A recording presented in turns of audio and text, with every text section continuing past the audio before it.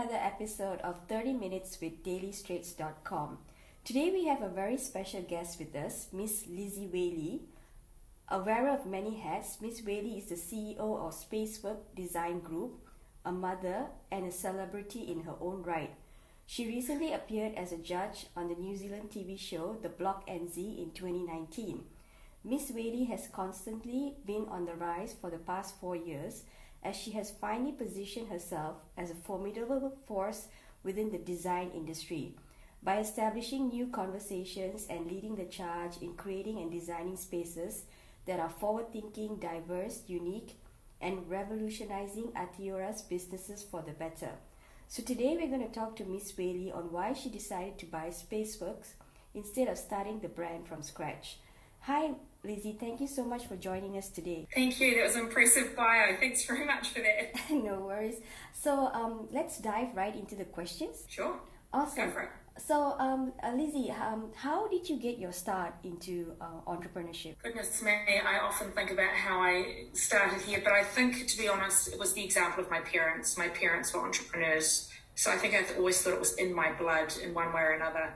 I didn't initially, as a young teenager, think that this was going to be my path. I was quite happy to party and have a good time and just really enjoy life, and I kind of fell onto this path rather than it being a premeditated journey. And I started working for a paint company actually when I was about 16.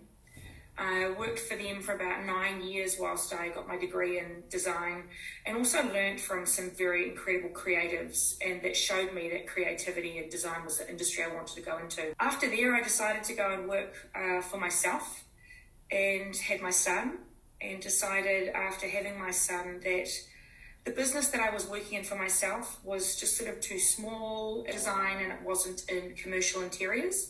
And I really wanted to move into the commercial sector. So I then looked to work for Spaceworks. So I came and worked for Spaceworks about 18 or 19 years ago now. No, maybe slightly, 17 years ago now. And you worked there as an employee, and am I right to say you later bought the company, or were you made as a partner? No, I bought the company. So my boss, I guess you'd say, she was looking to sell out of the industry. She'd had enough. The industry was changing quite rapidly. It was moving from very much a hand-drawn architecture type practice to much more computer-aided programming. Just the expectation around us as designers was getting much more intense and much harder. And she just wasn't as interested anymore. She wanted to move into property development. So I was the only employee that she had at that point. And she said she wanted out. So for about 6 months, I didn't do anything with that information. And I watched her go through the sale and purchase process with a number of construction companies. And it looked like at one point a construction company was going to purchase the business. And I realised that without Jane, my former boss, in the business, it was simply going to be me, and I was going to be working on a very lowly junior designer salary, but responsible for bringing in work and delivering work for a major construction company, which didn't sound very fun to me. So I decided that I had to find everything I possibly could in terms of money to purchase the business. Awesome. That is very interesting insight. Why didn't you look for another job instead of finding money to buy the company over? Because you would have, how old were you then? I would have been 27, 28. Why did I do that? I'd grown to love the business processes, the practices they had in place. There were a couple of really good key relationships with suppliers and with clients that I felt that there was enough goodwill in the company name to go ahead with purchasing that business rather than starting it all over from scratch. So that was really the main reason why. Oh, but you didn't look for another job. That is also another thing. Is it because you were from an entrepreneurial family? You knew that, that was your right? Yeah, I mean, something inside me just said, you've got to go and give this a go. You've just got to go and try and buy this. So I didn't even for a second consider going and finding another job. It was simply, this is a good option. Let's just see if we can make it happen. And it was not an easy journey to get it by any means. So yeah, it was just in my heart, I knew it was supposed to be my journey. Okay, that is very interesting. How much was the company? How much did Jane sell it to you? If you don't mind sharing. No, that's okay. It's. I mean, it's always very difficult in situations like this to, give a figure, but it's hard to give context of everything. So it was 400,000 New Zealand dollars, and at that time, that was quite a lot of money for what the company was, because there was only 2 people. It had a relatively good client base, but with the type of industry that I'm in and the projects that we have, you'll do a project and then the client moves on. It's not like you keep providing services over and over to that client. If we built an office for a client, we probably wouldn't see them for another 6 to 8 years. And our contacts in that business may or may not be there in 6 to 8 years when they do a development. So even though there were good client relationships, it didn't necessarily mean that I was buying an ongoing relationship like other businesses might have. So, as a service. So I felt that there was a lot of goodwill in the processes and procedures, and I thought that I could probably spend $400,000 worth of my time trying to re-establish or reset up everything that she had set up. So I felt it was an expensive buy, but one that I could really make the most out of, and I knew I wouldn't turn back and regret that sum of money. But I also didn't have that sum of money either. I was at that point, I was a single mother, and I was actually living at home with my parents at the time when I decided to purchase the business. So it was 400 it could have been 4 million. That's what it felt like at that time. So did you sell a house or get a business loan, or your parents helped you out? I don't know. Sorry. No, well, to be honest, a cross-section of a lot of things, and it was quite a lengthy process to purchase the business. It took me about a month to find the money. So I put in an offer on the business, but it was conditional on finance, and I had a 1-month due diligence period, which, to be honest, I didn't really have a lot of due diligence to do because I worked in the business, so I knew a lot about the business practices. Really, the 1 month for me was the security around trying to find the money. My parents had their own business ventures, so weren't really in a position to be loaning me 400,000. I was a young mother, so I didn't have a house that I could sell. I didn't have a large amount of savings at about 25,000. So I went through a process of trying to find business investors, and I found this incredible bank manager at ANZ Bank. And I remember him so clearly. His name's Phil Grigg, and I think about him often. I don't know how I was put in contact with him, but I was, and I would ring him and say, this is what I'm thinking of, and if I get a bit of money from here, and a bit of money from there, and a bit of money from there, is that going to work? Will the bank give me the money? And he'd say, no, that's not quite enough, still too much risk for the bank. You need to go away, maybe go and try and consider this, and this. And so I would ring him on a daily basis. I'd go for a walk in the morning, try and re-strategize as to how I was going to come up with the money, and then would call him that day and say, look, this is my new thought. What about this, and this? And this went on for a month, and finally I came up with a solution, excuse me, whereby I found a contractor, a building contractor in the industry who would come on board as a silent partner for 1/3. And so the bank was happy with that. So it was literally like at the 11th hour, on the day before we were due to settle or go unconditional, the bank agreed to the arrangement that I'd come up with. So I borrowed 2/3 and had a silent investor for 1/3. Okay, is that silent investor still with you today? No. All right. Can I ask you, when you purchased the business, how long was Jane running it for already? Was it established for how long? It was established, the business was born in 2000, and I purchased it in 2006, and I commenced working for her in about 2004. All right, so you bought together with the debts and everything? No, I just bought the business, so I didn't, I literally just took the clients, the processes and the procedures. I took no debt. Okay, so when you took over the business, did you do, because you kept the name Spaceworks, right? You didn't want to rebrand it to something that, We have rebranded over the years. So when I bought it, it was Spaceworks Commercial Interiors. And then after I purchased it, I changed it to Spaceworks Design Group. And then very recently, in the last year, we've changed it to Spaceworks Interior Architecture. And we've done that partially because, all those transitions, partly because we've continued to diversify the business in terms of the services we offer. And then the most recent name change was in actual fact because we often will get lumped into the category of being what I would call a decorator, where you choose colours, materials and finishes. And that is not what we do. It is a small component of what we do, but what we create now is more along the lines of interior architecture. So that's why we changed the name just very recently. But we've kept Spaceworks mainly because it's established a lot of goodwill now, and that seemed like a good decision. Yeah, it is a good decision. Also, it's a very unlike decision because most people want to start the business from scratch, but you bought in. So did she sell you with the clientels and everything? Yes, but it was only really the clients that we had on the books at that stage, so the projects that were in process. So we took over the projects that were still underway.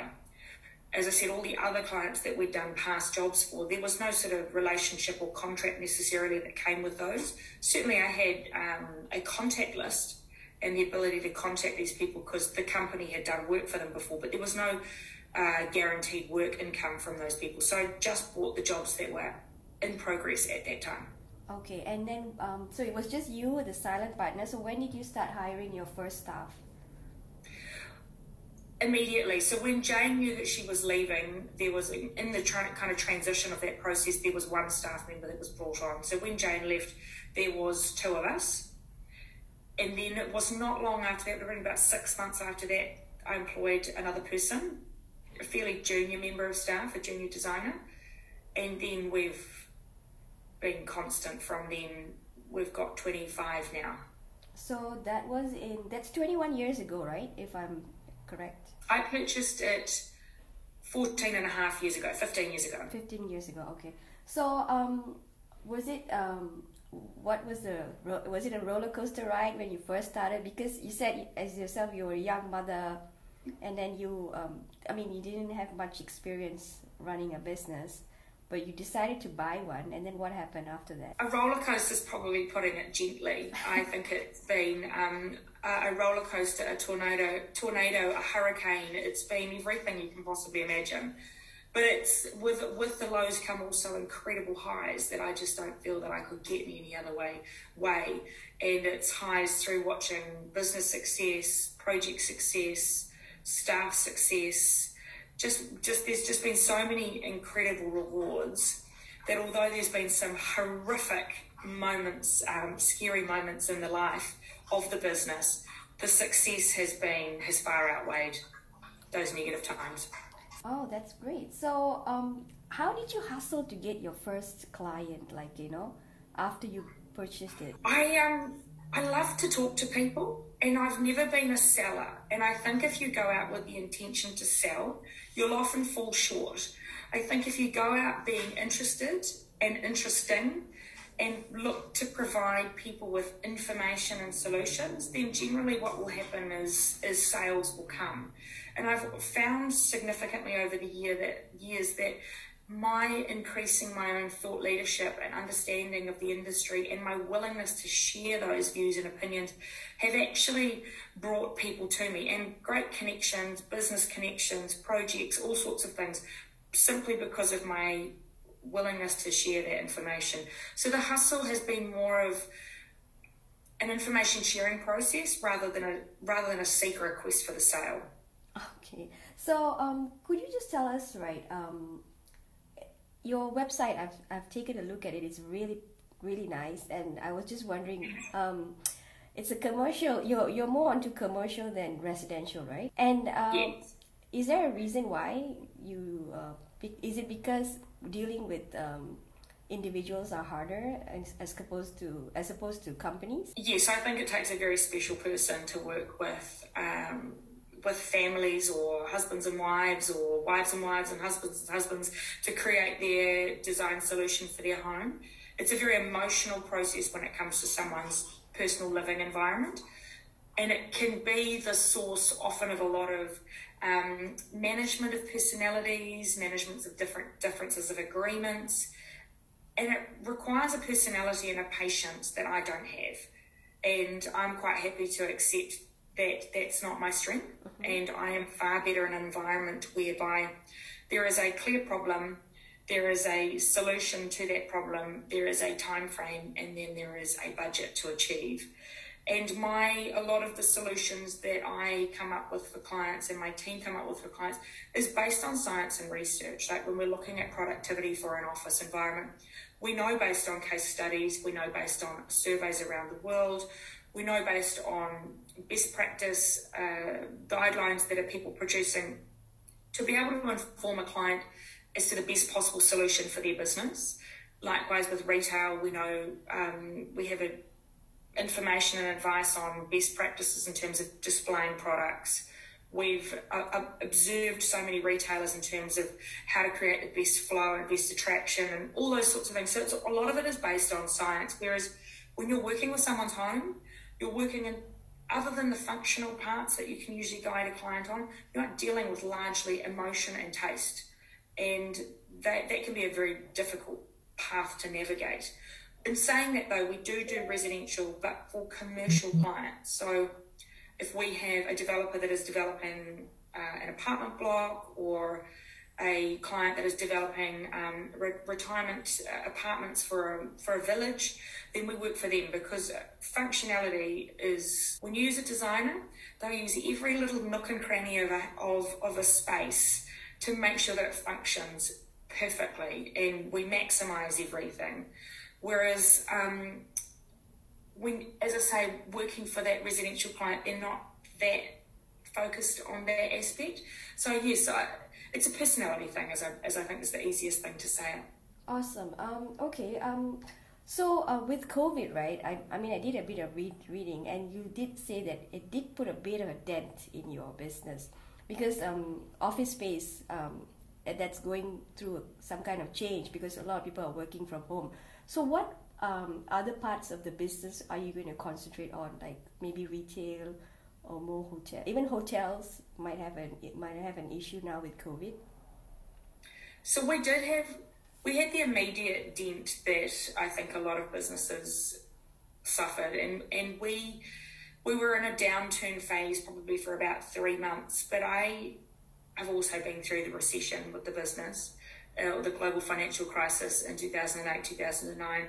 And I knew very quickly in that moment that the only way to survive something like this was to segue and to diversify and to look for opportunities, because you always hear about people or businesses that actually succeed in the time of a crisis rather than give up or get devoured by the situation. So we really took an opportunity as the leadership team to say, what and who do we want to be? Who do we need to serve? And what information do they need right now? And what a business is going to look to do after this? So that immediately after the pandemic, the initial hit was definitely around working from home, helping businesses to understand how they could integrate working from home into their existing office, looking at businesses that potentially wanted to downsize their office to allow for that hybrid model. But then now what we're seeing also as a change is that businesses are wanting to try and bring people back to the office. So how do we convert an office that was heavily provided with desks into much more of a community, collaborative hub where people come actually for connection rather than to do work, so to speak? So supporting businesses through that transition as well. But the thing as we're coming out the other side of the pandemic, certainly from a New Zealand perspective, is around what are those other industries, hospitality, retail, what does the industry start to look like for them? So we've really, rather than try to do business as usual, we've really tried to offer a service that is COVID response specific. And that has meant that the business for us has continued to grow and be successful. And we bounced back pretty quick after COVID and have been employing since that. So I think that my learnings from the GFC were certainly very instrumental to this past year for us. Okay, out of curiosity, would you be producing your own designs, like spacework, furniture, any of plans? It's a desire to, yes, it is a desire to. I'd actually like to do lighting. I'd like to do some key pieces of furniture, and I'd like also to look at a paint colour range, mainly because I come from paint originally. That was the one and only job I ever had before Spaceworks, And so I really have a passion for colour and its use in space. So that would be something certainly down the track that we'll look to do. Okay, what about your clientele? Are they basically in New Zealand, Australia, or have you moved away? I mean, have you gone into US market? Not the US market, but we have done work through the whole of Australasia, and the islands. So we've done work in Fiji, in Samoa. We've done work in Australia. We do also work with Australian clients that are looking to come to New Zealand. But certainly, you'd say in the last 18 months, the majority of our work, if not all of it, has been New Zealand based. And it's been quite fitting, obviously, with COVID. But over the years, quite an extensive range throughout Australia and the islands. Okay, so back to the entrepreneurship journey. Can I just ask you, to be a successful designer, does one need to have a qualification? Like, is a university degree really a necessity? I would say yes. As an employer, if I'm going to look at someone, I'm only going to look at someone that's been trained professionally. And partly that's because there's a little bit of a stigma that comes with being a designer. And we're often put into the same camp as decorators. And decorators are people that have come in and choose sort of some carpets and some paint colours, maybe some curtains, some cushions. And that is not who we are. As designers, we look at how people get out of a building in a fire. We're going to look at the air conditioning and make sure people don't fall asleep at their desk. We're going to make sure that we've got egress and pathways for people with a disability to be able to see their way around a space, make sure they can get in and out of a building. We're going to look at flow and the way people need to move through space to make them productive and efficient or make them spend more money. We're going to look at a whole lot of key things that haven't got anything to do with what colour or material the space is created. So that is why I think it is critical to get that kind of training in our industry before entering into it. Otherwise, you're not going to have that depth of experience. Now, some people are lucky. Some people will land into a job where someone is prepared to teach them. And we would certainly look at someone like that. If they've had a depth of experience at a competitor that we really respect, then the qualification is not so important. But if you're looking from a grad perspective, coming into the industry, then absolutely, without question. Alrighty. Can you just tell us, was your company planning to go public listed of any sort? Like, can design companies go public listed? Well, that's a very good question. I have absolutely no idea. Look, it's never been part of the growth strategy. I love working in the business and I love growing the business, and I'm constantly looking at ways to make the business better for the people that we serve and the people that work in it. And I'm passionate about the business for both our clients and for the people that I employ. So I don't have an end strategy. The end strategy includes me in it. And I'm one of these people that has this crazy busy life that I don't know what I'd do if I didn't do this. So I'd have to go and do it all again or something. And if publicly listing was part of the next big step for us to be able to reach more people, or for me to be able to employ or train or mentor more designers in the future, then yes, but the purpose would be for the people and not for the money. Okay, so the business is 100% yours, right now? Do you have any partners? No. No, my original silent partner relationship lasted about 18 months and then became very contentious. And then actually, funnily enough, has been a big stalwart for me, a big problem for me for the last nearly 14 years. So we finally got to a point where I have now rid myself of that relationship, and I'm now finally pleased that I've owned it on my own now since 2010, I think it was. But it's been a very contentious split for some years post, which has been very hard to go through. So you've paid back all the money that the silent partner gave originally? Yes, I absolutely paid that back in 2010. So a long time ago. But then my ex-business partner took me to the High Court in dispute of the partnership or the relationship that we'd had. So it was in litigation for the last 4 years. Mm-hmm. So it was an arduous time trying to protect the business from, if we'd lost the case, then it could have taken everything. And we won, thankfully. We managed to defend ourselves successfully. I think it was a no-brainer that we were going to win, but it was a lot of time, a lot of energy, and a lot of money. And then after that happened, we then went to the Court of Appeal. So that took another year in terms of COVID, but we won that again. But you can imagine just the time and drain that it takes. And for me as an entrepreneur, it basically froze the business for 4 years in a locked position until I was able to go, right, we're free of this, now we can move on. Okay, that's great. Okay, finally, because the series, most of the entrepreneurs that I've interviewed, they've all started from scratch. You're the first one that I've interviewed that's bought a company. So is there any advice that you can give to people who were like you when you were 27?